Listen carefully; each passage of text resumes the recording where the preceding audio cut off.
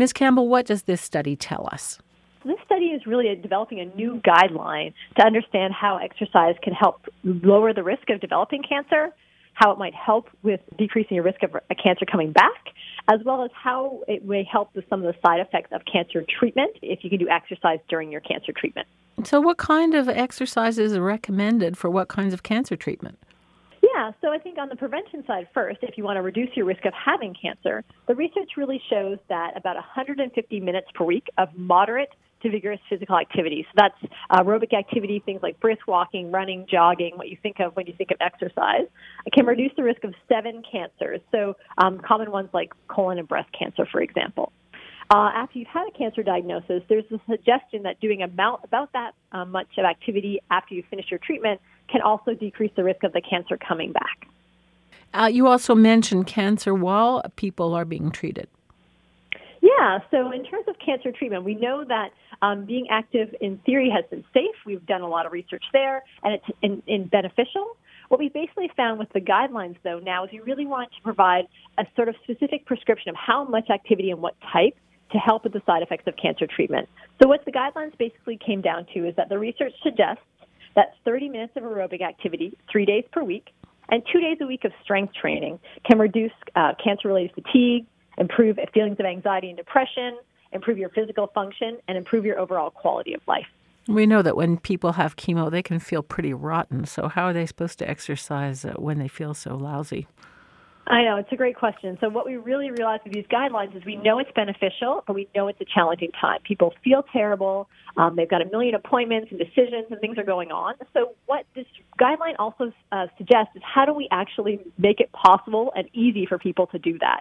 And so what the guidelines suggest is that we're asking medical oncologists and radiation oncologists to assess people for their activity level, kind of give them some advice about, activity is important, and refer them to any community services that actually are available.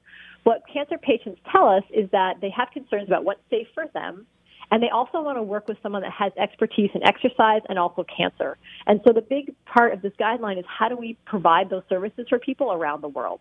And what we're really suggesting is that we need to connect people to certified exercise physiologists and physiotherapists and people that have the expertise as part of the cancer system. And right now there's a bit of a disconnect between the research and being able to access programming around the world. What is the study based on? Is it scientifically proven? Yeah, so this guideline was a 2-year endeavor by international experts from around the world. So there were 17 partner organizations, things like the Canadian Society for Exercise Physiology was the Canadian partner. It was led by the American College of Sports Medicine and the American Cancer Society. So those type of organizations from around the world. They sent experts to a meeting, and from that meeting, then we had different working groups. So the guidelines that I was involved with most is the exercise during cancer treatment. And basically, we were tasked with looking through all the literature. So in pairs of 2, we looked at every systematic review and meta-analysis that reported on exercise and a certain side effect of cancer treatment, for example, fatigue. And we had to come up with a recommendation, give that to the larger group that then voted on whether they felt like that was the appropriate recommendation or not. So 2 years of a lot of looking in the literature to develop evidence-based guidelines. So to summarize, what should we take from the study? Yeah, I think from what you should take from the study is that there is a role for exercise in cancer prevention and improving people's quality of life after they've had cancer diagnosis, and really can help specifically with cancer side effects. And so I think taking from this study, I think we're hoping that it's a call to action to the healthcare system to provide exercise as part of supportive care. It stimulates more research on understanding the biology behind exercise and cancer, why this is so beneficial, and testing how do we expand exercise into the community and how do we test the implementation of that.